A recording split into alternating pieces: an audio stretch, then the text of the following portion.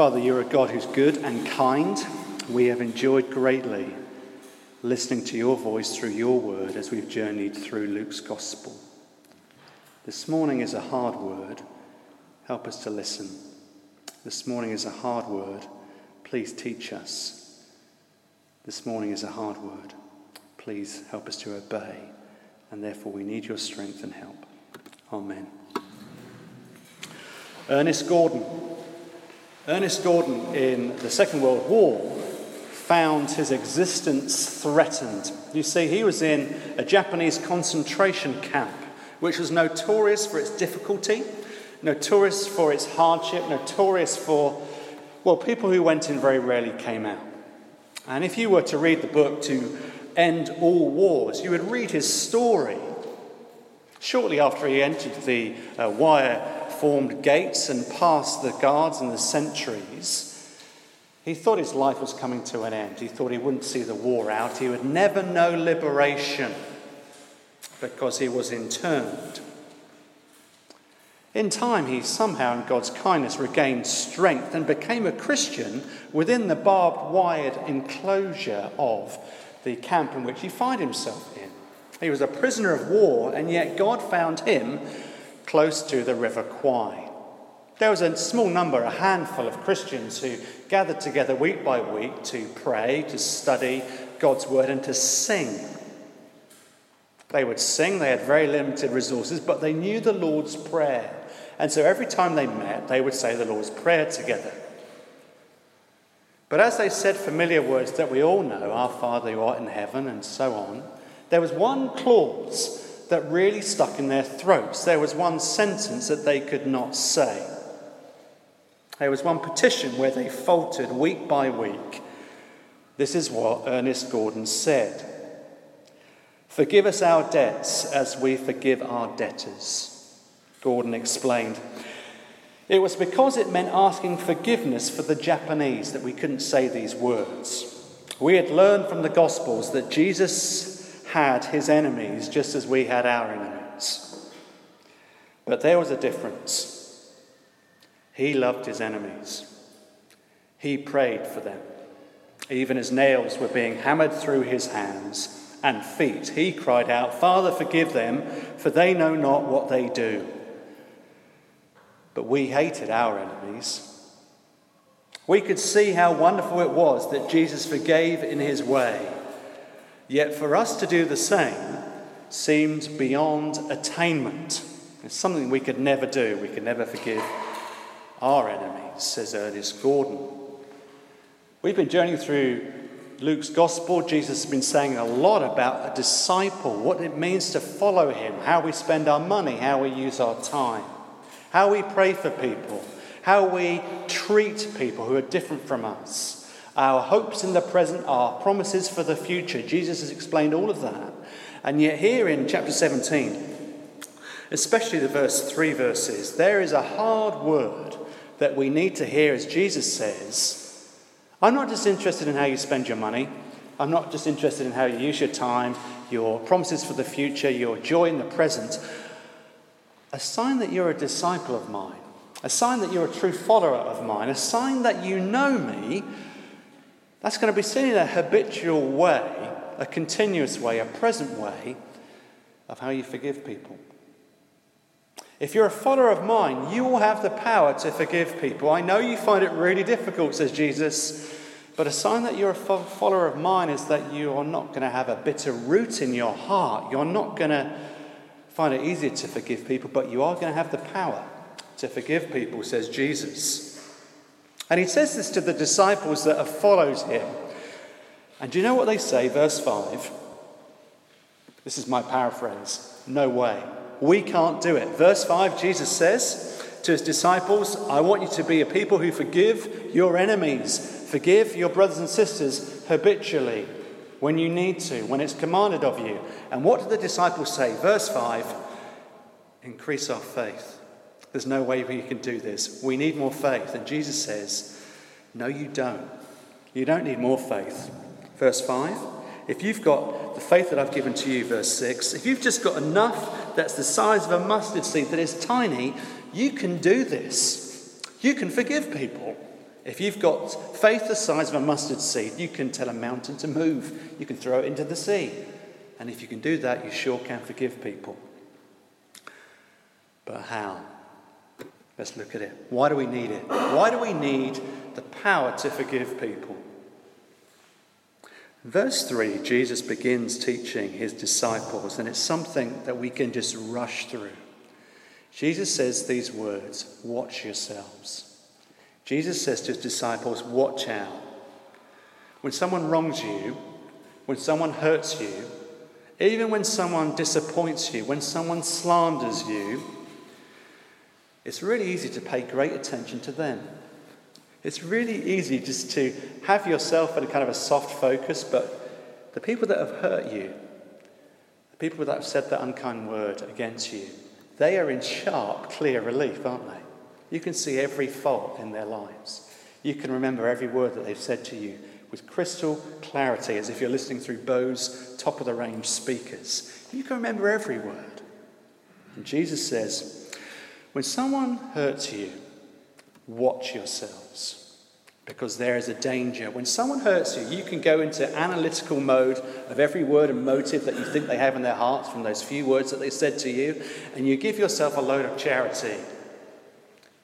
You talk in absolutes. That lie that they said about you, that means that they're a liar. When you tell lies, that's because you're complex.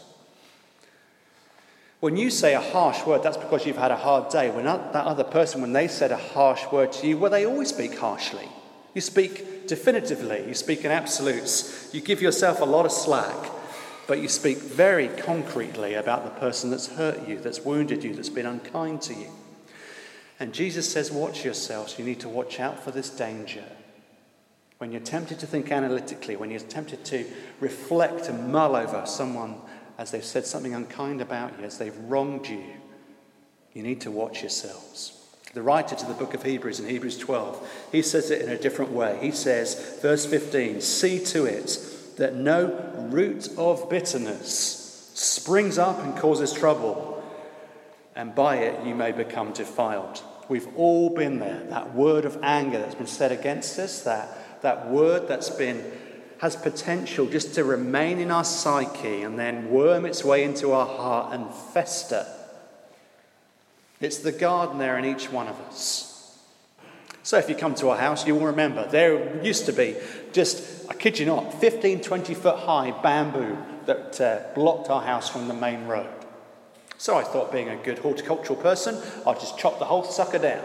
So I chopped it right the way down. Out went the leaves, out went the shoots. I tried to kind of get a few roots out, but a strange thing happened as I attacked it nuclear warfare style with Roundup. This is shock and awe in the gardening sphere. But you know what happened? The shoots were gone, the leaves were gone. But there's something happening underneath the ground. The rhizomes, the roots, they're still growing, they're still working. And so sure, I'd done some temporary damage, but the root was still doing its work. Energy was still being sucked in from the ground around it. And underneath the ground, hidden from my mind's eye, hidden from my sight, there was work going on. There was fruit being cultivated. There were new leaves and new shoots popping up here and there. Because I'd dealt with everything above the ground, but the roots were still there. And Jesus is saying, watch out. When people speak ill of you, when you get hurt, watch yourselves, lest there be not just a root of bamboo in your front garden, but a root of bitterness right in your heart. Watch out. Watch out lest that happen in your heart. The Bible says, and this is the whole point, you never really admit how angry you are when someone crosses you, when someone wrongs you, when someone misrepresents you. You never really admit how much of a root of bitterness that has a potential to fester and grow in your spirit. Watch out. You can be controlled by it. You can find it hard to forgive because it's at work, doing its work in your spirit. Watch out. It can have a power over you for years. How do I know that? Because I've struggled with it. I was on the other side of the Atlantic, and still there is a relationship on this side of the Atlantic that I hadn't made right. Some words were said, I kid you not, 10, maybe even 11 years earlier about my character. And I remembered them. And they grew. I thought I dealt with them. But they were in there, and they were in there really deep. And it took God and his grace 10, maybe 11 years until I was on a plane temporarily coming back. And I saw somebody, the person that I needed to see. And I said, sorry. Sorry, because this has remained in my spirit for 11 years.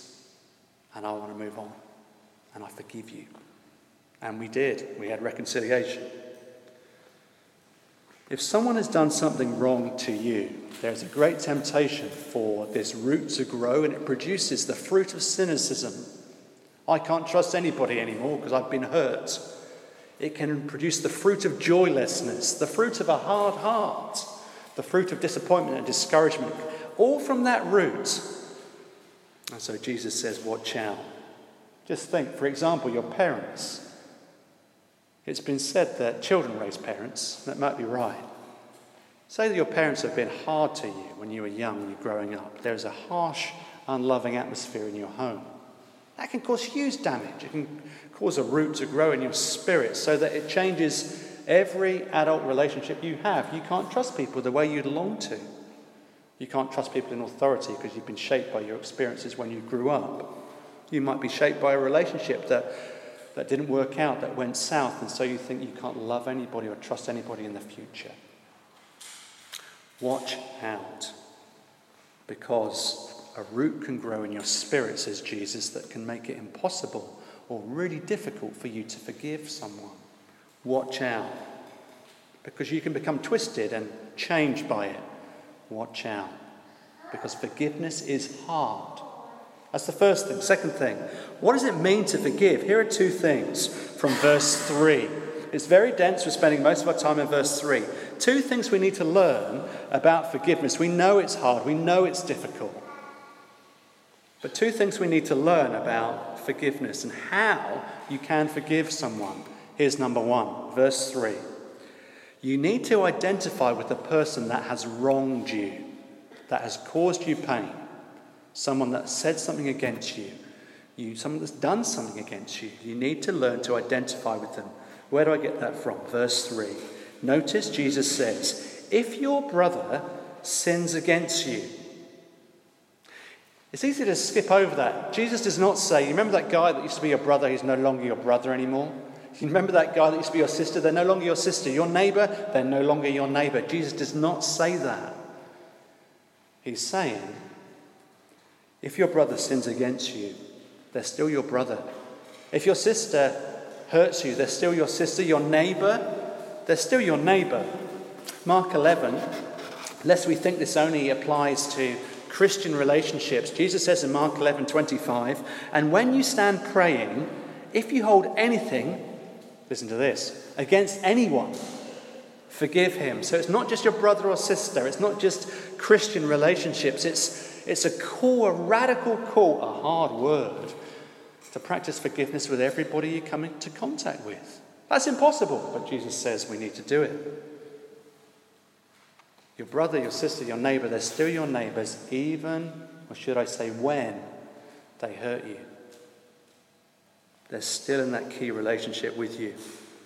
One of the things that makes forgiveness so hard is that ability to see other people's faults so clearly and not ourselves so clearly.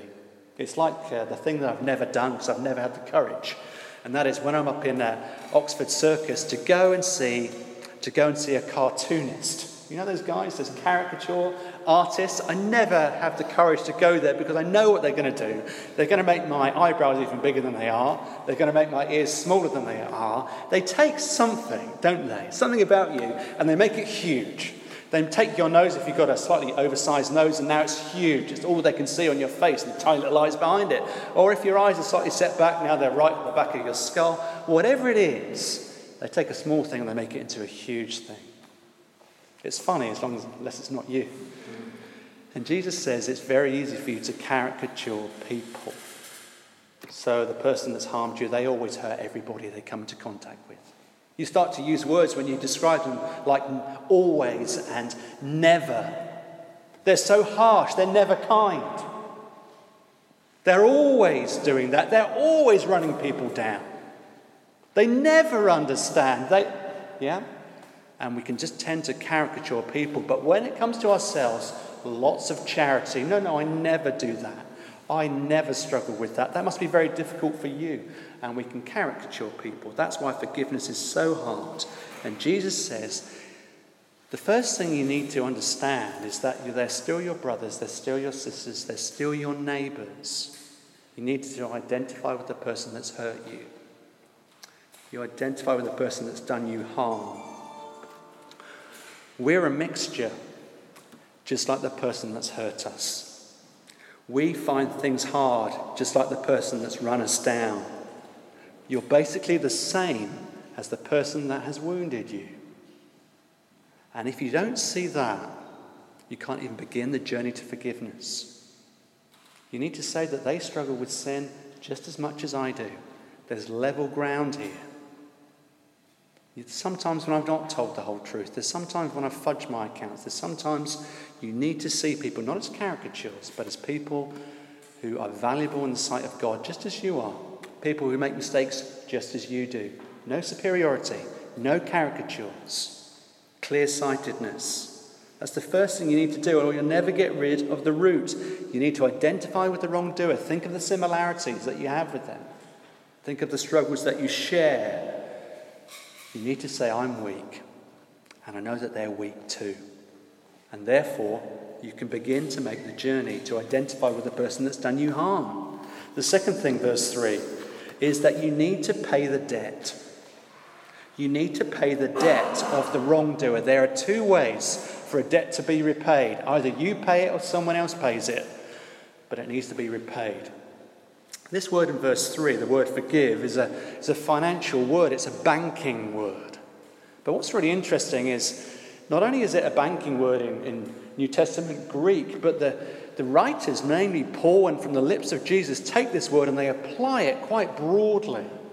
So it's not just a financial cancelling of the debt. It can be used to forgive wrongdoing, to wipe out the debt of sin, to wipe out and so on. It's clearing the account, it's clearing the balance, it's getting it back to zero. Someone pays it or you pay it, but the balance needs to be paid. The check needs to be paid for. Remember those things, checks? The bill needs to be scrubbed clean. Someone needs to pay. The second thing, if you need to forgive someone, is not just identifying with them. Someone needs to pay. Either you need to pay or they need to pay. And more often than not, the easiest thing and the default position is to make them pay. What do I mean? You've been harmed, you've been hurt, you've been misunderstood, you've been slandered. So what do? You don't want to get even, you want revenge. So the easiest thing to do is always to give that person the cold shoulder. Someone in your family, someone who has hurt you, someone in the workplace. You turn away. You turn the shoulder. You walk out of a different door so you avoid talking to them. You know how it's done. You think it's so childlike, but adults do it and I've done it too. You avoid people. You can shun people. You can hurt people. You're trying to make them pay for what they've done for you. You can run them down with your mouth. You can say unkind words. You can ruin their reputation. You can even kind of do them harm. Hopefully not physically, but at least verbally. Because you want revenge. You're going to make them pay for what they've done to you. You're holding on to the debt. I'm not going to pay. You're going to pay for the harm that you've done to me. Someone's got to pay. So you make them pay. But Jesus is saying the only way that forgiveness works is that you identify with the person, number one. The second thing that you must do, you need to pay the debt yourself. It's natural to want revenge. It's natural to make someone else pay. But Jesus says you don't just identify with the person. You need to pay the debt yourself. That's the only way forgiveness works. It's not a feeling. It's a decision. You need to make payments to wipe off the debt. It's going to be hard. It's going to be costly. You think it's impossible? So the disciples, they said, increase our faith. We can't do this. But Jesus says you need to pay. The debt needs to be paid for. Oh yeah, how? How do you do that? When you see the person, you look them in the eye. When you talk about the person, you talk kindly to them, not about them. If you're speaking about them to someone else, you don't run them down.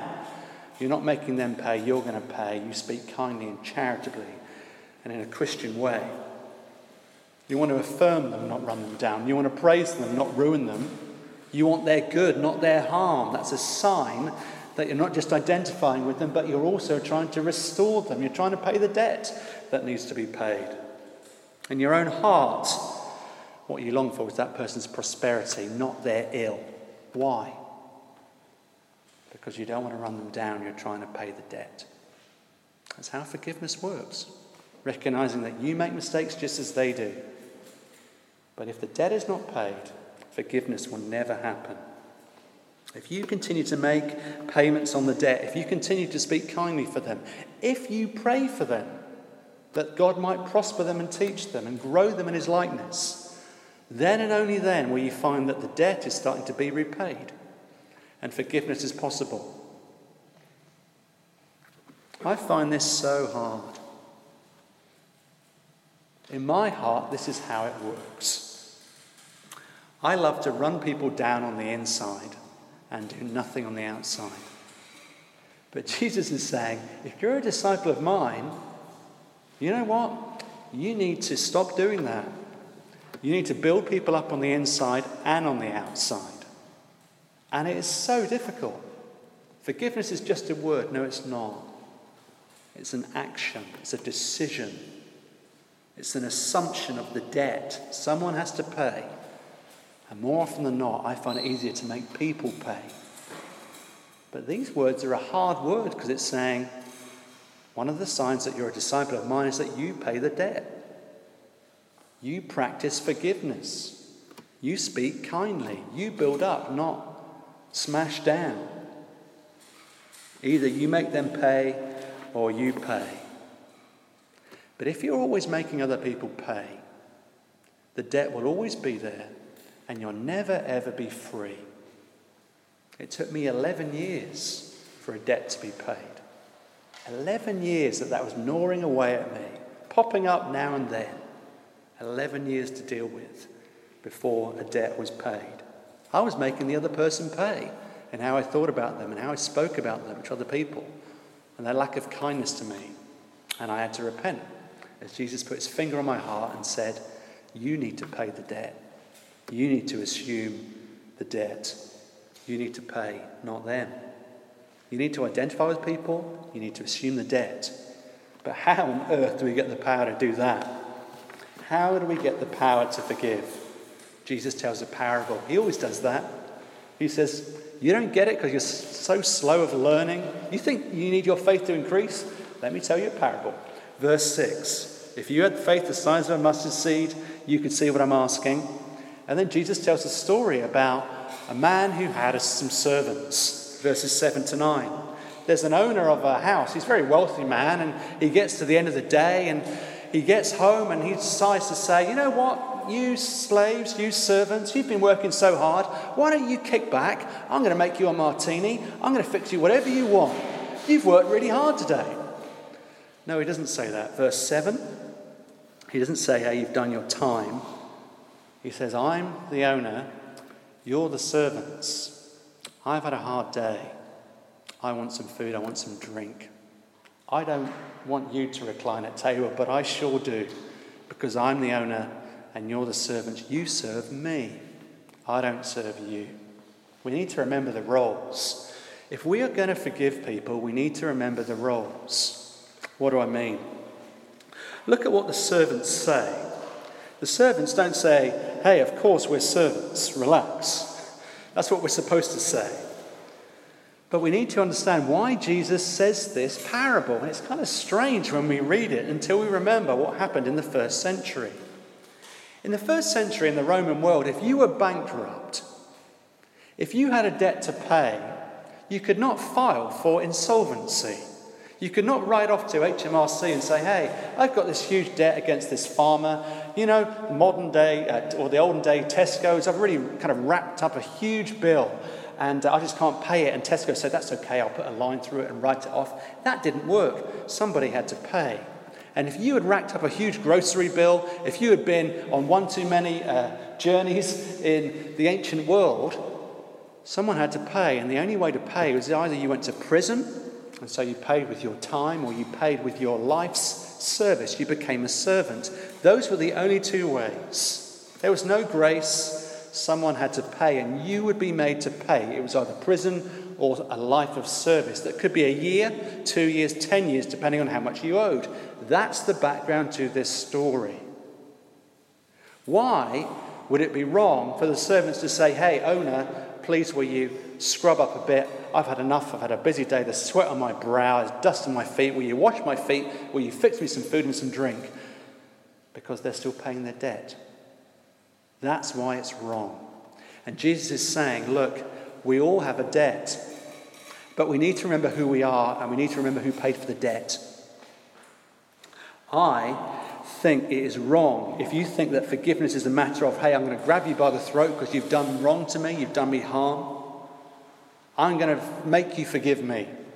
I'm going to make you work really hard until you've worked hard enough for me. I'm going to make you pay. If that's what you think forgiveness is, it will never work. You'll be in the control for 11 years at least, like I was.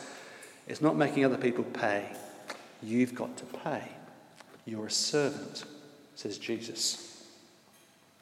We can say, I know what that person deserves, and I'm going to treat them harshly the way they treated me. You can say, I'm going to make them pay. But if you are acting in that way, Jesus is saying, stop acting like an owner. You're a servant. Stop acting like an owner. You're a servant. Remember your role. Identify with the person. Pay the debt. I don't know what you mean, Jesus. Well, let me explain. You think that you are an owner, but you're not. You're a servant. So you're thinking, well, how does that work? What's the solution? Where's the power for that? It's always in the gospel, isn't it? It's the old story that says, actually, we need to remember the one who was the true owner, Jesus, and yet he became the servant. We need to remember the size of the debt that we owe to God, the debt that was paid in full by Jesus at the cross. He used those very words, those very financial words, tetelestai. It's finished, it's paid in full. You had a huge debt that you could never pay. Thousands of years of servitude would never pay enough for this. And so God pays. The owner, the true owner, became a true servant to pay the debt that we could never pay, to cancel our debt in full, to pay for our sins and rebellion. And Jesus says, I'm not going to pay it in part. With my life, I'll pay for it all, so that you'll never have to be my servant. Remember Ernest Gordon saying, I could never pray those words. I could never pray for my enemies to be forgiven. A breakthrough came as Ernest Gordon grew in his Christian faith, and he went back to the cross and he understood the gospel and more of it. He said, I recognized that it was no easy thing to call that figure on the cross Lord. I heard again his words, Father, forgive them, for they know not what they do. This he had said, for he was innocent, whereas I was not. Humbly, I had to ask, forgive me and my enemies, for we know not what we do. Ernest Gordon began to not just end all wars, he began to learn what forgiveness truly meant. He began to identify that he was a sinner that needed forgiveness just as much as his captors did. He identified with them. And he said to God, I need the debt to be paid. Help me to forgive them, just as you've forgiven me. This is so practical. Friends, are you having problems in your life because you've not forgiven someone? Maybe someone right in this room. Maybe a parent. Maybe someone you need to pick up the phone to or Skype even this afternoon. It may be somebody at work. Maybe someone in a different part of the world. The only way to have the power to forgive somebody, to pay the debt, is to see the beauty of the true owner who became a servant for you, who paid the debt not in part but in full.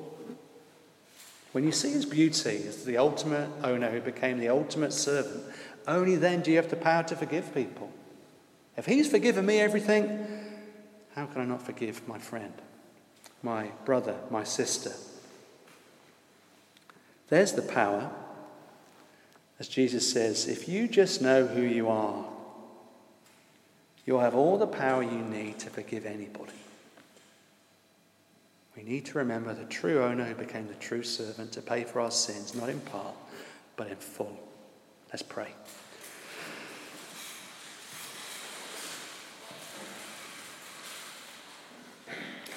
Father, remember that song, that sorry seems to be the hardest word. It's not. Forgiveness is definitely a hard word. And this is a hard word as a disciple of yours. It's so easy to say that you didn't really hurt me, no, that's okay, or to laugh it off. But there are wounds in our hearts that run decades old. Please would you help me? Please would you help each one of us when people slight us, when people say something in our face or behind our backs, when there is great temptation for a root to grow into a tree, to grow into a huge plant, and unbeknown to us it can just fester away. Please, by your Spirit, would you help us to grab hold of it and to uproot it by the power of your Spirit, by believing the gospel afresh even this morning. Help us, please, to see the love and beauty of Jesus. Thou who was rich beyond all splendour, all for love's sake, became as man and paid our debt not in part, but in full. Amen.